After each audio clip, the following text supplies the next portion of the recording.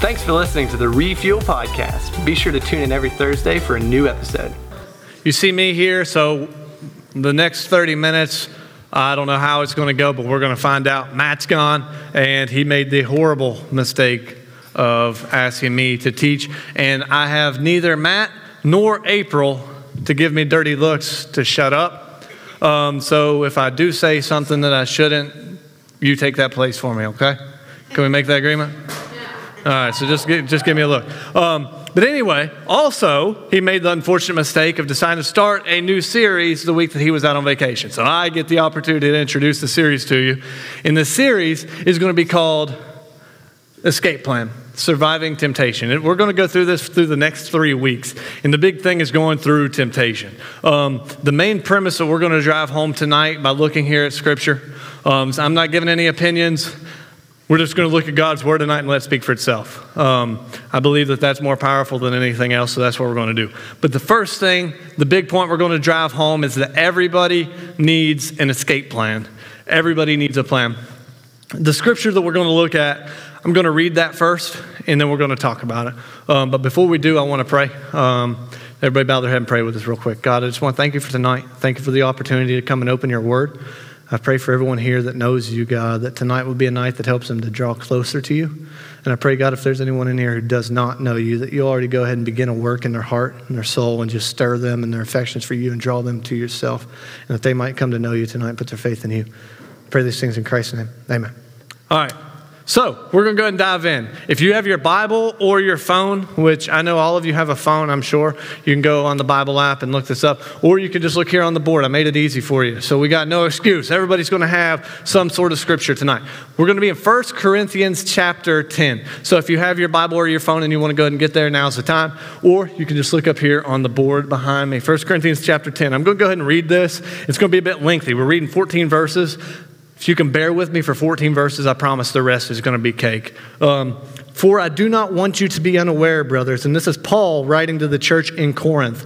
He says, I do not want you to be unaware, brothers, that our fathers were all under the cloud, and all passed through the sea, and all were baptized into Moses in the cloud and in the sea, and all ate the same spiritual food, and all drank the same spiritual drink, for they drank from the spiritual rock that followed them, and the rock was Christ. Nevertheless, with most of them, God was not pleased, for they were overthrown in the wilderness. Now these things took place as examples for us. If you highlight your Bible, highlight that. It was as examples for us, that we might not desire evil as they did. Do not be idolaters, as some of them were, as it is written. The people sat down to eat and drink and rose up to play. We must not indulge in sexual immorality, as some of them did, and 23,000 fell in a single day. We must not put Christ to the test, as some of them did, and were destroyed by serpents, nor grumble, as some of them did, and were destroyed by the destroyer. Now these things happened to them as an example, but they were written down for our instruction, on whom the end of the ages has come. Now here's where we're going to get into this. Everyone needs a plan. Look at verse 12. Therefore let anyone who thinks he stands take heed lest he fall. That's the Bible's way of saying if you think your poop don't stink, it does. If you think that you can't fall, you can, right? We're going to go in there in verse 13. It says, no temptation has overtaken you that is not common to man. God is faithful, and he will not let you be tempted beyond your ability. But with the temptation, he will also provide the way of escape that you may be able to endure it.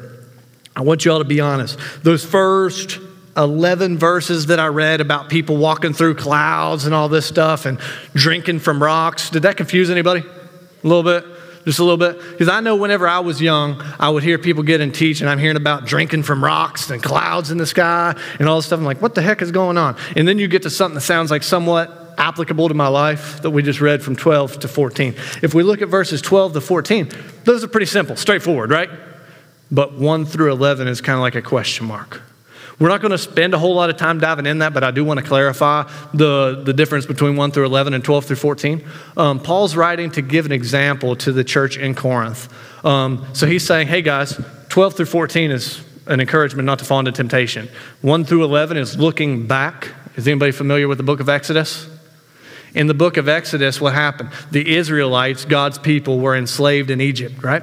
And God led them out of Egypt through Moses. They crossed the sea, right? We see the sea up here. God was present in the cloud. They ran into some rocks. Who do we find out the rock was? God.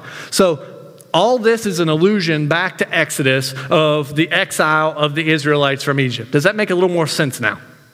That's all that is. And all that we're talking about is the temptations, the struggles, the grumbles, the quarrels that they faced from Egypt outward, right?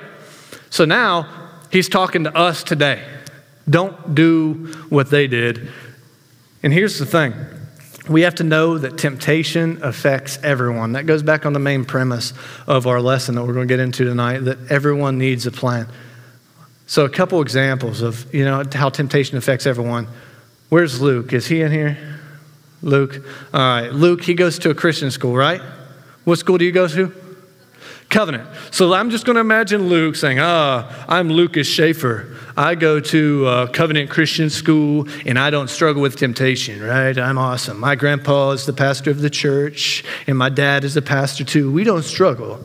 But those public school guys, those are the heathens, the ones that go to homecoming, and they play rap music at their dances, and they're grinding on each other. It's terrible. What is going on? They're the only ones that struggle. Is that right? No, he's wrong. But then the same other attitude that I know that I would have had when I was a public school guy, I'll admit. So I was one of the heathens that we're talking about Luke thinks, right? In public school and just being a kid growing up, you come to church, you hear about, struggling with temptation, X, Y, and Z, and you think, that's only for the adults. That's only for the worst humans of society, the drug dealers, the drug users, the murderers, the thieves, the worst of the worst. Because what do we do when it comes to temptation? Let's just be honest, we play the comparison game. That sometimes, if we grew up in a Christian school, it's easy to say, okay, at least I'm not those public school guys. And then if I do grow up in the public school and I struggle with ABC, whatever I struggle with, at least I'm not like that prostitute on the corner in Huntington. At least I'm not that drug dealer down there. At least I'm not the guy that I saw on the news who just got arrested, right? At least I'm not him. And let's be honest, we all play the game. At least I'm not blank. And we try to make ourselves feel better. It's what we do. I'm prone to it. We all are. But that comes, and that's just going to be the message that we drive home tonight, that everyone needs a plan. And what I'm going to do is simple. If you take notes or whatever, I like to break my stuff down. I'm a very, very simple person. It's easy, writing an essay. Writing an essay, we got an introduction, right? We got 3 body points and a conclusion. Everybody know that? It's a 5-paragraph, right? I'm not extremely intelligent, but I can do 5 points. So that's what we're going to do. So we just covered the intro, right? That's how my brain works. Now we're going to move into point 1. And each of the 3 points are going to be questions. So if you want, write these questions down, and we're going to answer each of them. The first and most important question I think we need to answer is, what is temptation? What is it? Because if I sit down and tell you, hey, we need to have an escape plan. What's going on right now in the Middle East, in Afghanistan, right? We had an escape plan. We're not going to get into the politics of it, but it didn't go too well. It just didn't. But it's because we weren't as familiar as we should have been of what exactly was going on. There wasn't enough study to go into what was going on there to have a safe extraction or escape plan, correct? So then we look at this. How can we escape temptation, or how can we escape anything if we don't know what it is? We have to study it. Any sports team, what do? If you play football, they sit down and they study the plays that the opponent does, right? If you're a military person, if you're in war, you study the moves and the techniques of the enemy because that helps you to strike better, right? The same thing is true with this. If we're going to have an escape plan from temptation, we need to know very good and well what temptation is. And I think that this passage here in 1 Corinthians answers that. So to answer it, I'm going to give you one word of how we can answer this. And the answer is perismos. Anybody know what that means? Perismos. It's a Greek word. Again, I had to look up the translation because, again, I'm not very smart, but I can look things up on Google, right? I can look up things on the Bible.com. And perismos is the word that Paul uses for temptation. So let's look back here into the passage in 1 Corinthians chapter 10, verse 13. Paul says, "No temptation, there's one time it's used, has overtaken you that's not common to man. God is faithful, and he will not let you be tempted. There's paraismos, beyond your ability, but with the temptation, paraismos, he will also provide the way of escape. But what I want you to do now is let's go back a couple verses and look at verse 9. It says, we must not put Christ To the what? To the test. Guess what word that is? Paraismos. And if you look throughout the New Testament, which we're not going to take the time, this is not a seminary class, Paul uses those words interchangeably. Test, trial, and temptation. It's all the same word, paraismos. Our English scholars have decided to translate however they want, that they think it fits the best context. I agree these are good translations, but it's important to know that the New Testament was not written in English. The New Testament was written in Greek. So to get the best understanding of what's going on here, we got to look back at that a little bit. But that gives us a good idea here of what temptation really is. When we think of temptation, I think most of us think solely of moral temptation, right? Think, okay, let's don't cuss, don't listen to music with bad stuff in it, don't watch shows with nudity, check, don't do drugs, XYZ. It's all moral type temptation. But I want to argue, and we're gonna look at the scripture and continue, that temptation is beyond that.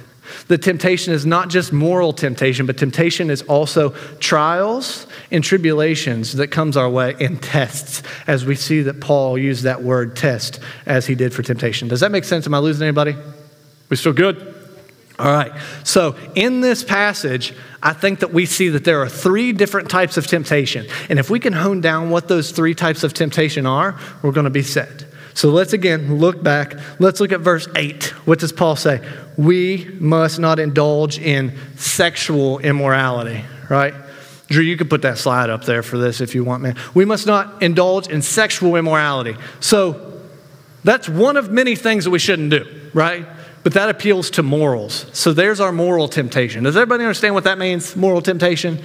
It's a list of do's and don'ts. So, okay, don't do sexual immorality, don't do drugs, etc. All these are moral type temptations. So that's what we see in verse 8. The temptation could be a moral thing, right? And then let's look in verse 9. It says, we must not put Christ to the test. Here's putting Christ to the test. That's a doubt of faith. So at first we have temptation of the morals. This one, we see that the Israelites were prone to put Christ to the test. That's temptation of the faith.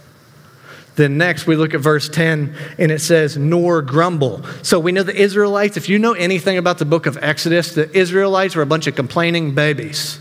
But it also reminds me of the church in America now. Let's just go to Facebook. Everybody at church is arguing with each other. Everybody hates each other. They can't get along. We grumble about stupid stuff. Oh, do you have the vaccine?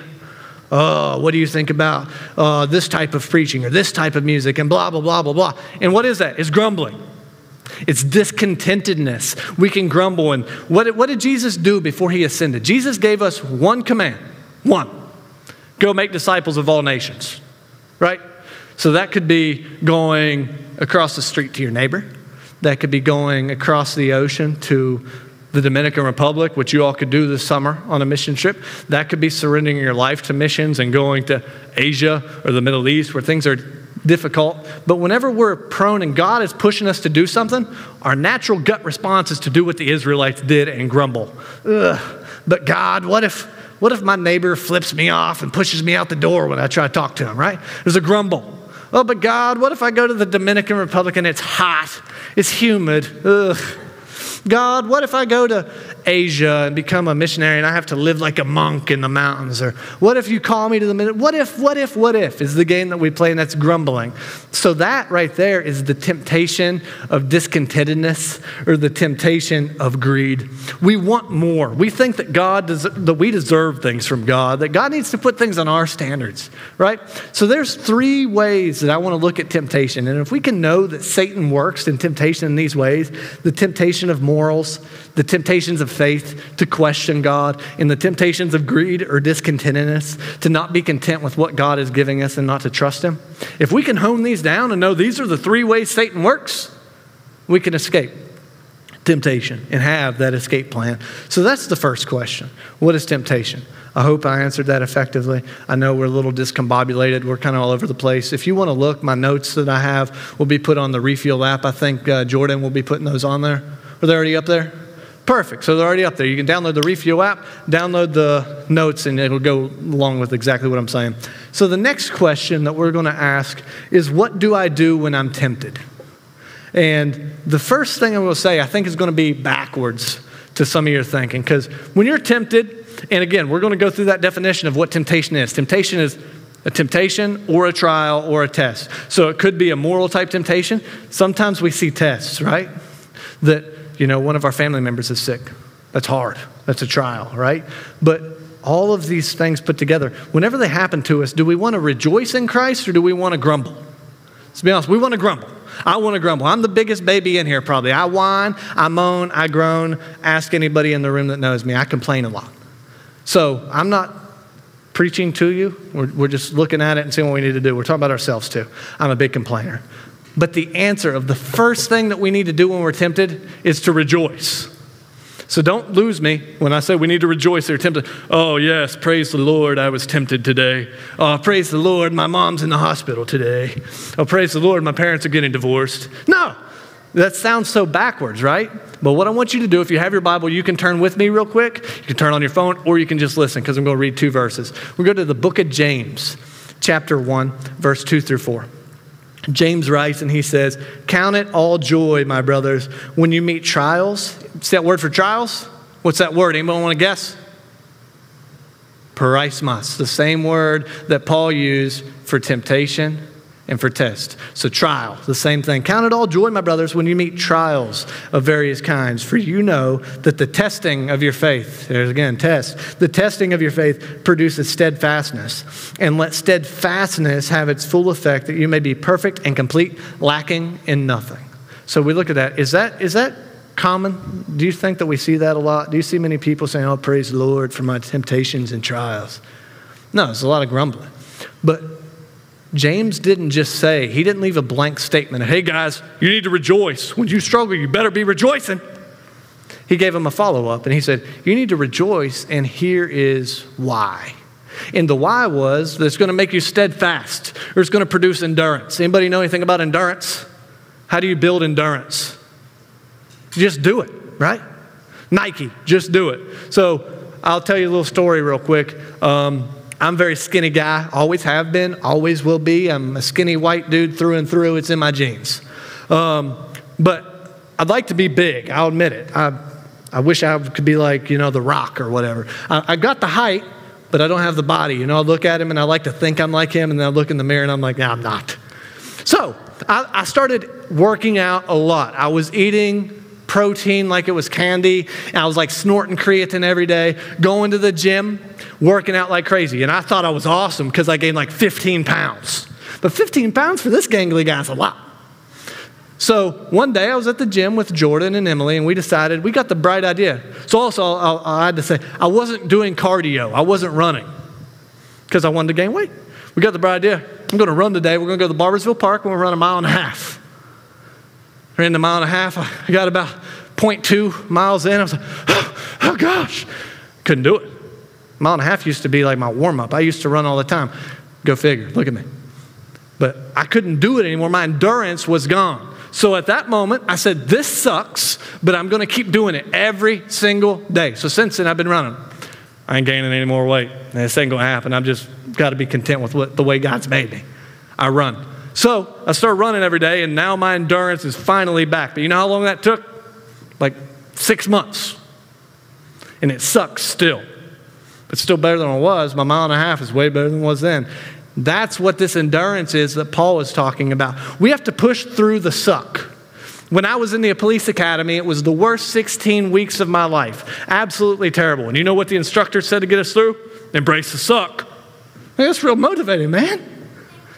It's real motivating. But that's what we have to do here. But there is a purpose. There's a light at the tunnel, at the end of the tunnel, and there is a reason. So we have to have that reason. And if we don't have that light at the end of the tunnel, we're not going to have any motivation to push through. And that motivation is that, like James said, the testing of your faith produces endurance. Just as the testing of your legs and your lungs produces physical endurance, the testing of your faith through temptation, trial, test produces endurance. Just don't give up. Keep going. Why? Because then he says that endurance makes you perfect and complete, lacking in nothing, drawing you ever closer to the Lord than you ever could have imagined before. So when we see temptation, see trials come our way, hardship, difficulty, we should rejoice. Why? Because we know that the outcome is going to be one of two things. There's never a middle ground. There's just going to be one of two things.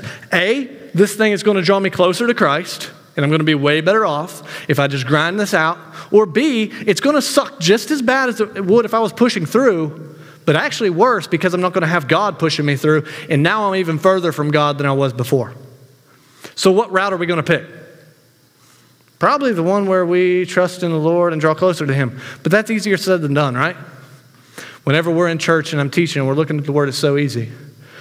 When I was talking to Emily about this lesson, and Jordan said, the thing is, I have never sat down and prayed, never been in church, sitting under the teaching of the Word of God, never been reading the Word, never doing any of these things that build us up, never listening to Christian music. And after I take the headphones out, or after I say amen from my prayer, or after I leave out the door from church, I'm like, all right, time to go get drunk. All right, time to go snort some crack. It doesn't happen. Why? It's common sense. Because we are doing exactly what we're supposed to do to combat temptation. Every time that I've ever felt the most tempted and the weakest in my life is when I was the most distracted. So the answers are simple, and I feel like we overcomplicate them. We want some quick answer. What do I need to do? I'm struggling. What do I need to do? It's clear. Spend time in the Word, push through, pray, get you friends that are going to help draw you closer to God, and just push through. Am I right? We look at it, like I said, I would beg to say any of you all who are actually serious about being here tonight, the first thing you do when you want to go home is cuss out your parents. I just don't see that. Because we're sitting under the teaching of the Word of God, and we're the most fulfilled. But you wait till the end of the week or whatever, you've been through a few crappy days at school, you haven't been praying, you're more likely to mess up then, right? We have to constantly be engaged in these things if we want to overcome temptation. So again, what do I do when I fall into temptation? Rejoice and know that this is an opportunity to draw closer to God. And the second thing, I've got to check on time. Okay, we're good. Second thing, know that God is faithful. We're back to 1 Corinthians 10, our original passage. Look at verse 13. It says, no temptation has overtaken you that is not common to man. God is faithful, and He will not let you be tempted beyond your ability, but with the temptation, He will also provide the way of escape that you may be able to endure it. By show of hands, who's heard this verse before that I just read? Who's heard this? Several. You know, the way that I always heard this verse growing up was that people say, God will never put you through more than you can handle. Have you ever heard that phrase? Do you think that's true, false? I'll just go and answer. It's false. God will very much put you through more temptation, trials, and tests than you can handle. But it doesn't end there, because what did verse 13 say? That God is faithful. It's more than you can handle alone. But it's not more than you can handle with God. It's God plus you equals a successful escape route. Me alone, it's like walking out of a burning building with a blindfold on. I'm going to die. You take it off and you have someone that's guiding you out, you're going to make it. And that's God. It's you plus God equals successful escape route. And that's what we see. God is faithful. In this tension between the sovereignty of God and the free will of man, working together, it's all over the Bible. Look at Philippians 4:13. We've got a friend, some of us know him. He's got it tattooed on his wrist, Philippians 4:13. I can do all things, right? It's about me. I can do all things through Christ. But you see how those two go together? I can do all things, not on your own, brother, but with Christ. You can. It's you plus Christ equals successful escape plan. We still tracking? We still good? Everybody's following? All right, I know I'm a confused mess, but I hope you're following. We're going to get to the last question that we're going to answer now. And that question is how. So we answered the what twice. We answered what is temptation and what do I do when I'm tempted. This one is how. How do I escape temptation? The answer is simple, and it's always going to be simple, but it's extremely gut-wrenching at times, and it's extremely difficult. So whenever you hear me say, oh, this is simple, know that it's not. It's simple in theory, but not in practice. Does that make sense? In the answer of how we escape temptation, look at verse 14. What's it say? Therefore, my beloved, flee from idolatry. Flee. So whenever I think of the word flee, I automatically and intrinsically think of someone running, right? In my occupation as a police officer, if I think of someone fleeing, I think of someone running from me, and I'm going to track him down, and I'm going to get him, and he's going to get it, right? Or it's a car running from me, and I'm going to chase that sucker down, and we're going to have fun when I do, right? We're chasing him. He's running. So when we think of flee, I immediately think of running. It's turning from something and going the total opposite direction, right? So we have to do that. We have to flee. And there's a lot of ways that we can flee. And again, talking about the lesson with Jordan, I kind of made a joke earlier. It's like, all right, you all are at some party or something like that, and somebody starts to do stuff that's not Christian. Are we literally going to get up and sprint out of there? Sure, I mean, if that's what you're led to do, but I think that it's more so the daily fleeing, turning your situations. And the one thing that I want to focus on is, well, actually two things here, are your friends and your phone. Do we all have friends in here of some sort? Everyone does except my brother Kurt. He does not. Everybody have a phone in here? I think everyone has a phone in here. Who would say that our friends and our phones are two of the biggest things that influence us? Agree with that? So first we'll talk about friends for a minute. You are your friends. You just are. You probably don't either. You are your friends. It's that simple. So we're looking at fleeing. So we're thinking about running. Again, surprise to you all in my gangly body, I was a cross-country runner in high school, okay? So we want to talk about that for a minute. We would have practice, and practice sucked. There'd be times that we would have to go run 7-mile runs, and me and my friends, you know what we would do? We kind of, instead of, we got to push on, we'd go hide in the weeds through the 7-mile run, wait our time out, and then make sure we ran across the line, like, whoo, that's a good one, coach. Acting all exasperated and all this stuff, right?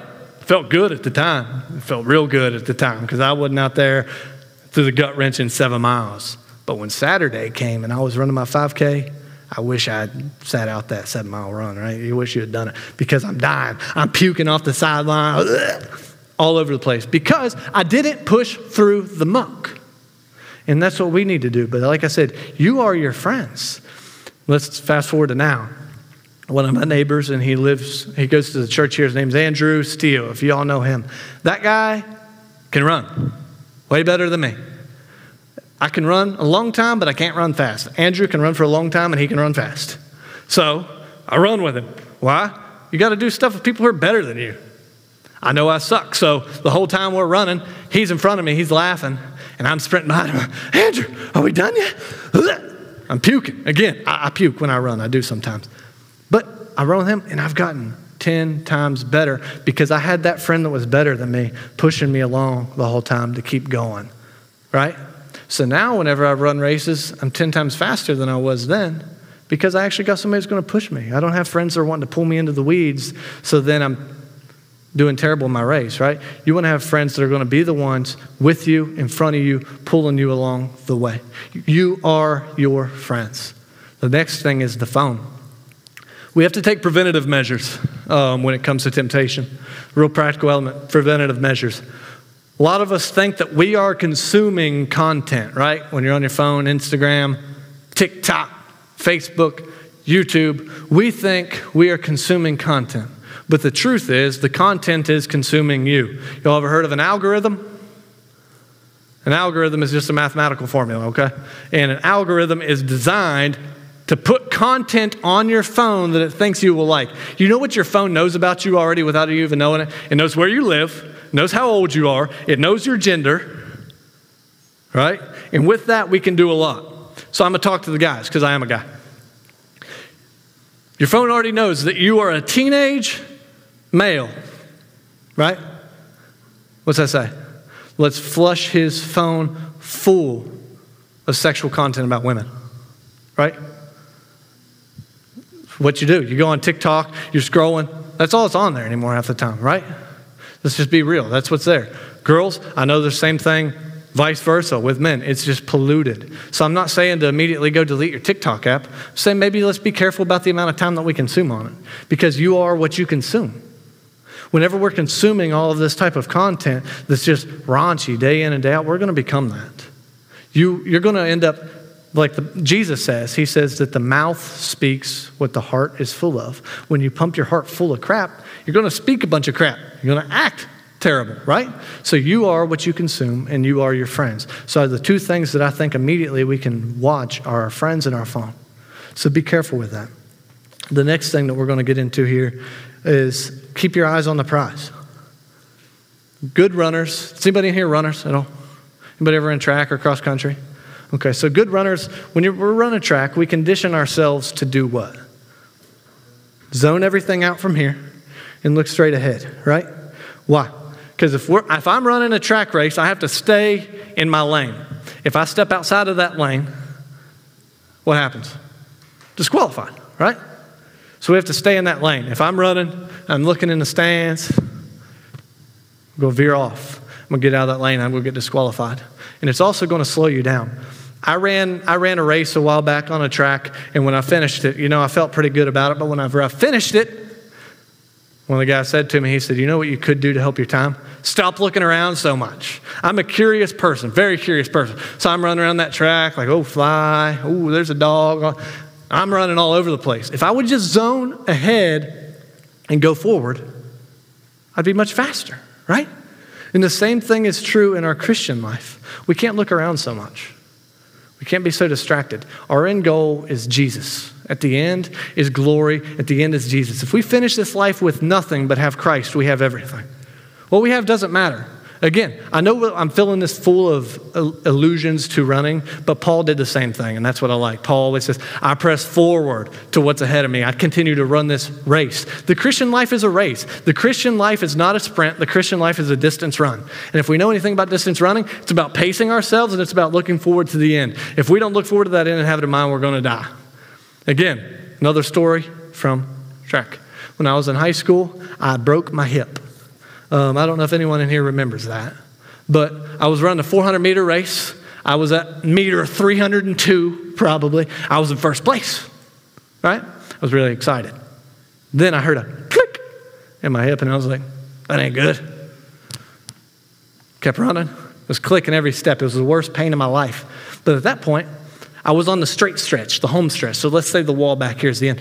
I had it in sight, right? So I was able to finish. And I'd like to be able to give you that victory story that I still finished in first place with a broken hip. I lost the race. But at least I finished, right?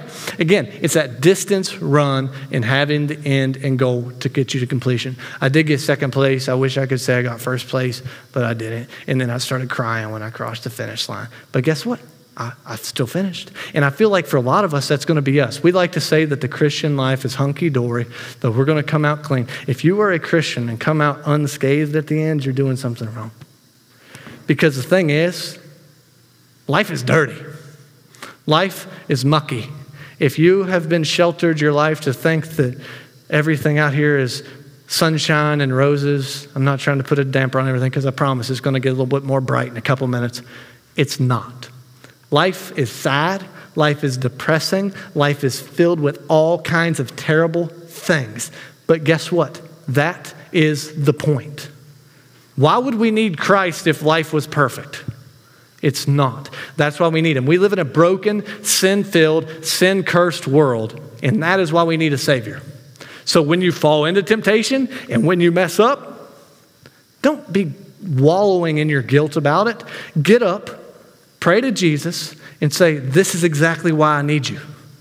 If you fall into temptation and you feel so much guilt about it that you lay down and never get back up and bounce back from it, Satan has completed his mission, because a useless Christian is extremely advantageous to Satan. Because why? You have no motivation. You're not sharing the gospel with your friends whenever you're wallowing in your guilt, right? I think the number one thing that Satan uses is guilt, to say, hey, Ethan, I know what you did last summer. You feel called to go on that mission trip next summer? Well, I know what you did last summer. You're useless. You're not a true Christian. I know you messed up. I look over here, Logan. Oh, I know what you did. You're trying to talk to your classmate about Jesus? Well, you screwed up royally last week. I could talk to your sister, your mom, and they would say he is everything but someone who would be telling someone about Christ. Does Satan do that to us? Whenever we feel called to do something, that he reminds us of our past. And when we let him do that, he wins. Get up, bounce back. The fact that we are tempted, the fact that we even fall into temptation is proof that the gospel is true and that we need a Savior. If we could do it alone, all of that would have been pointless. Jesus would have never had to come if we could do it alone. That's the whole point. So remember that and pound that into your heads. That is the point. We need our Savior. He is our escape plan. Our escape plan will never be found in our own motive or our own free will. It will only and always be found in Christ. I have a friend that recently got saved that I work with, and he's a big, tough guy, strong dude. Like, I wish I had the physique that he did, kind of guy. So he's naturally a big, burly dude, physically and mentally. So he gets saved, and he's talking to me about his struggles. He's like, well, I got saved, and I thought that would fix everything. I thought that I still wouldn't struggle with X, Y, and Z, and he has a mouth of a sailor. Actually, he makes a sailor sound like Pastor Lemming. That dude, every other word out of his mouth is the F word. And he thought that as soon as he got saved, that would cure his vocabulary, and it did not. He's still working through it, and guess what? He felt defeated. He's trying by his own bootstraps, because he's been trained and conditioned that you work hard, you do what you can, and you follow through on everything. It's all about you. And he has to get that deconstructed. And I've been trying to help him deconstruct that and go, you are weak. And I'm saying that to the 6'4", 250-pound burly dude. You're weak. We're spiritually weak. We all are. That is the point, my friend. The fact that you get saved and that you still mess up means that God is continuing this work in you. Don't let it defeat you. Because if you get saved, Satan's already pretty ticked off about that, right? So what Satan wants to do after you get saved is to make you feel useless. Because then if he makes you feel useless, you're not sharing the gospel, and that means other people aren't hearing. See what I'm saying? When you mess up, it's not the end of the road. Bounce up and know that God still has a plan for you. So there's the happy part that I'm getting around to. I'm going to close. And what I'm going to close with is going to make Matt smile if he's listening to the lesson now or later. We always like to alliterate our words and use the same letters. So tonight we have 3 F words, 3 applicational F words. If you, again, write these down, write them, do what you need to do with them, pound these into your head. The first thing that we need to do in our escape plan against temptation is we need to flee. Flee temptation. Don't put yourself into surroundings where you know that you're going to be susceptible to fall. Maybe change what kind of content we're consuming. Maybe change who we're hanging out with. And I'm not saying to alienate your non-Christian friends, because we need to hang out with non-Christian people so that we can push them to Christ. But if those are the only people that you're hanging out with, you become your friends. You need to have that balance, okay? The next thing we need to do is to focus. So the first thing you do is flee temptation, and then the next thing, okay, we can regroup. We can focus, right? So you're running all over the place, getting off course. Sit down, take a breath, focus. Spend some time in this, in the Word. Spend some time in prayer. Spend some time with your brothers and sisters in Christ. Refocus. Get your eyes on the goal. Get up and keep going. Jordan back here with his messed up knee, what's he going to do? He's going to recover. Maybe not as soon as he wants it to, but it's going to recover, right? So just since he's broken his knee, or I don't even know what he's done to this thing, jiu-jitsu injury back here, just because he's hurt doesn't mean he's never going to get back up. It means he's going to recover. But he's walking around with his brace on, and if we're being honest, there's a lot of Christians out here walking around with spiritual braces on. Sit down, focus, do what you need to do to recover, and get that brace off and run free. The last thing, Find others to confide in. The Christian life is not meant to be done alone. If you try to do this thing alone, you're going to bust your face over and over and over again. And the Christian life is gut-wrenching. If you have friends going along with you, you're still going to bust your face, but at least you have someone to help pick you right back up. So make sure that we have friends that we can confide in, that we can share our struggles in, and it can help us get back up when we bust our face. That's all I've got for tonight. I hope that made sense. Like I said, you can go back and listen to the lesson online if you want. It's going to be on there. These notes that I followed are going to be on the Refuel app if you want to go back and study that a little bit more and take some more in. The next 2 weeks are going to be done by Matt. He'll be back, so I know you'll be happy to have him back. I will be as well. But what I'm going to do is I'm going to pray for us. I'm only 1 minute over. I know I love to talk. I have That's my biggest flaw in life. I can't shut up. But I'm 1 minute over, so I say we're A-okay. Instead of pulling someone to the middle, just since we're already over, I'm just going to pray and dismiss you. You can go ahead and get out of here. If you want to sign up for that hike, by the way, go see Jordan, and he can get you signed up with the hike. He's the guy in the green, I'm colorblind, I'm sorry. Green sweatshirt. Let's just say he's the crippled guy. You can find him. But I'm going to pray, and we're going to get out of here, guys. Father, I just want to thank you for tonight. I thank you for the opportunity to have come and talked about your word. God, it's incriminating to all of us. We're all victims of temptation. We all fall into temptation, but God, I pray that you will give us the confidence, that you will drag us out and help us in this escape plan from temptation, that you will heal any kind of wounds that we have, that you'll help us to push through the trials and the temptations and do so in a rejoicing manner, God, knowing that you pulling us through is going to be what helps us to draw closer to you in the end. That God, this life is not easy. Following you is not easy, but if we have you, we have everything we need, and it's so worth it. I pray that you will give us all the confidence and the motivation by your Holy Spirit's work in us to do that. And if anybody here, like I prayed earlier, doesn't know you tonight, God, I pray that you'll just open their hearts to the truth of the gospel, draw them to yourself, and help them to come to know you. It's in Jesus' name I pray. Amen. Thanks again for listening to the Refuel Podcast. If you have any questions or would like to review the notes from this podcast, be sure to download the Refuel app from the App Store on any mobile device.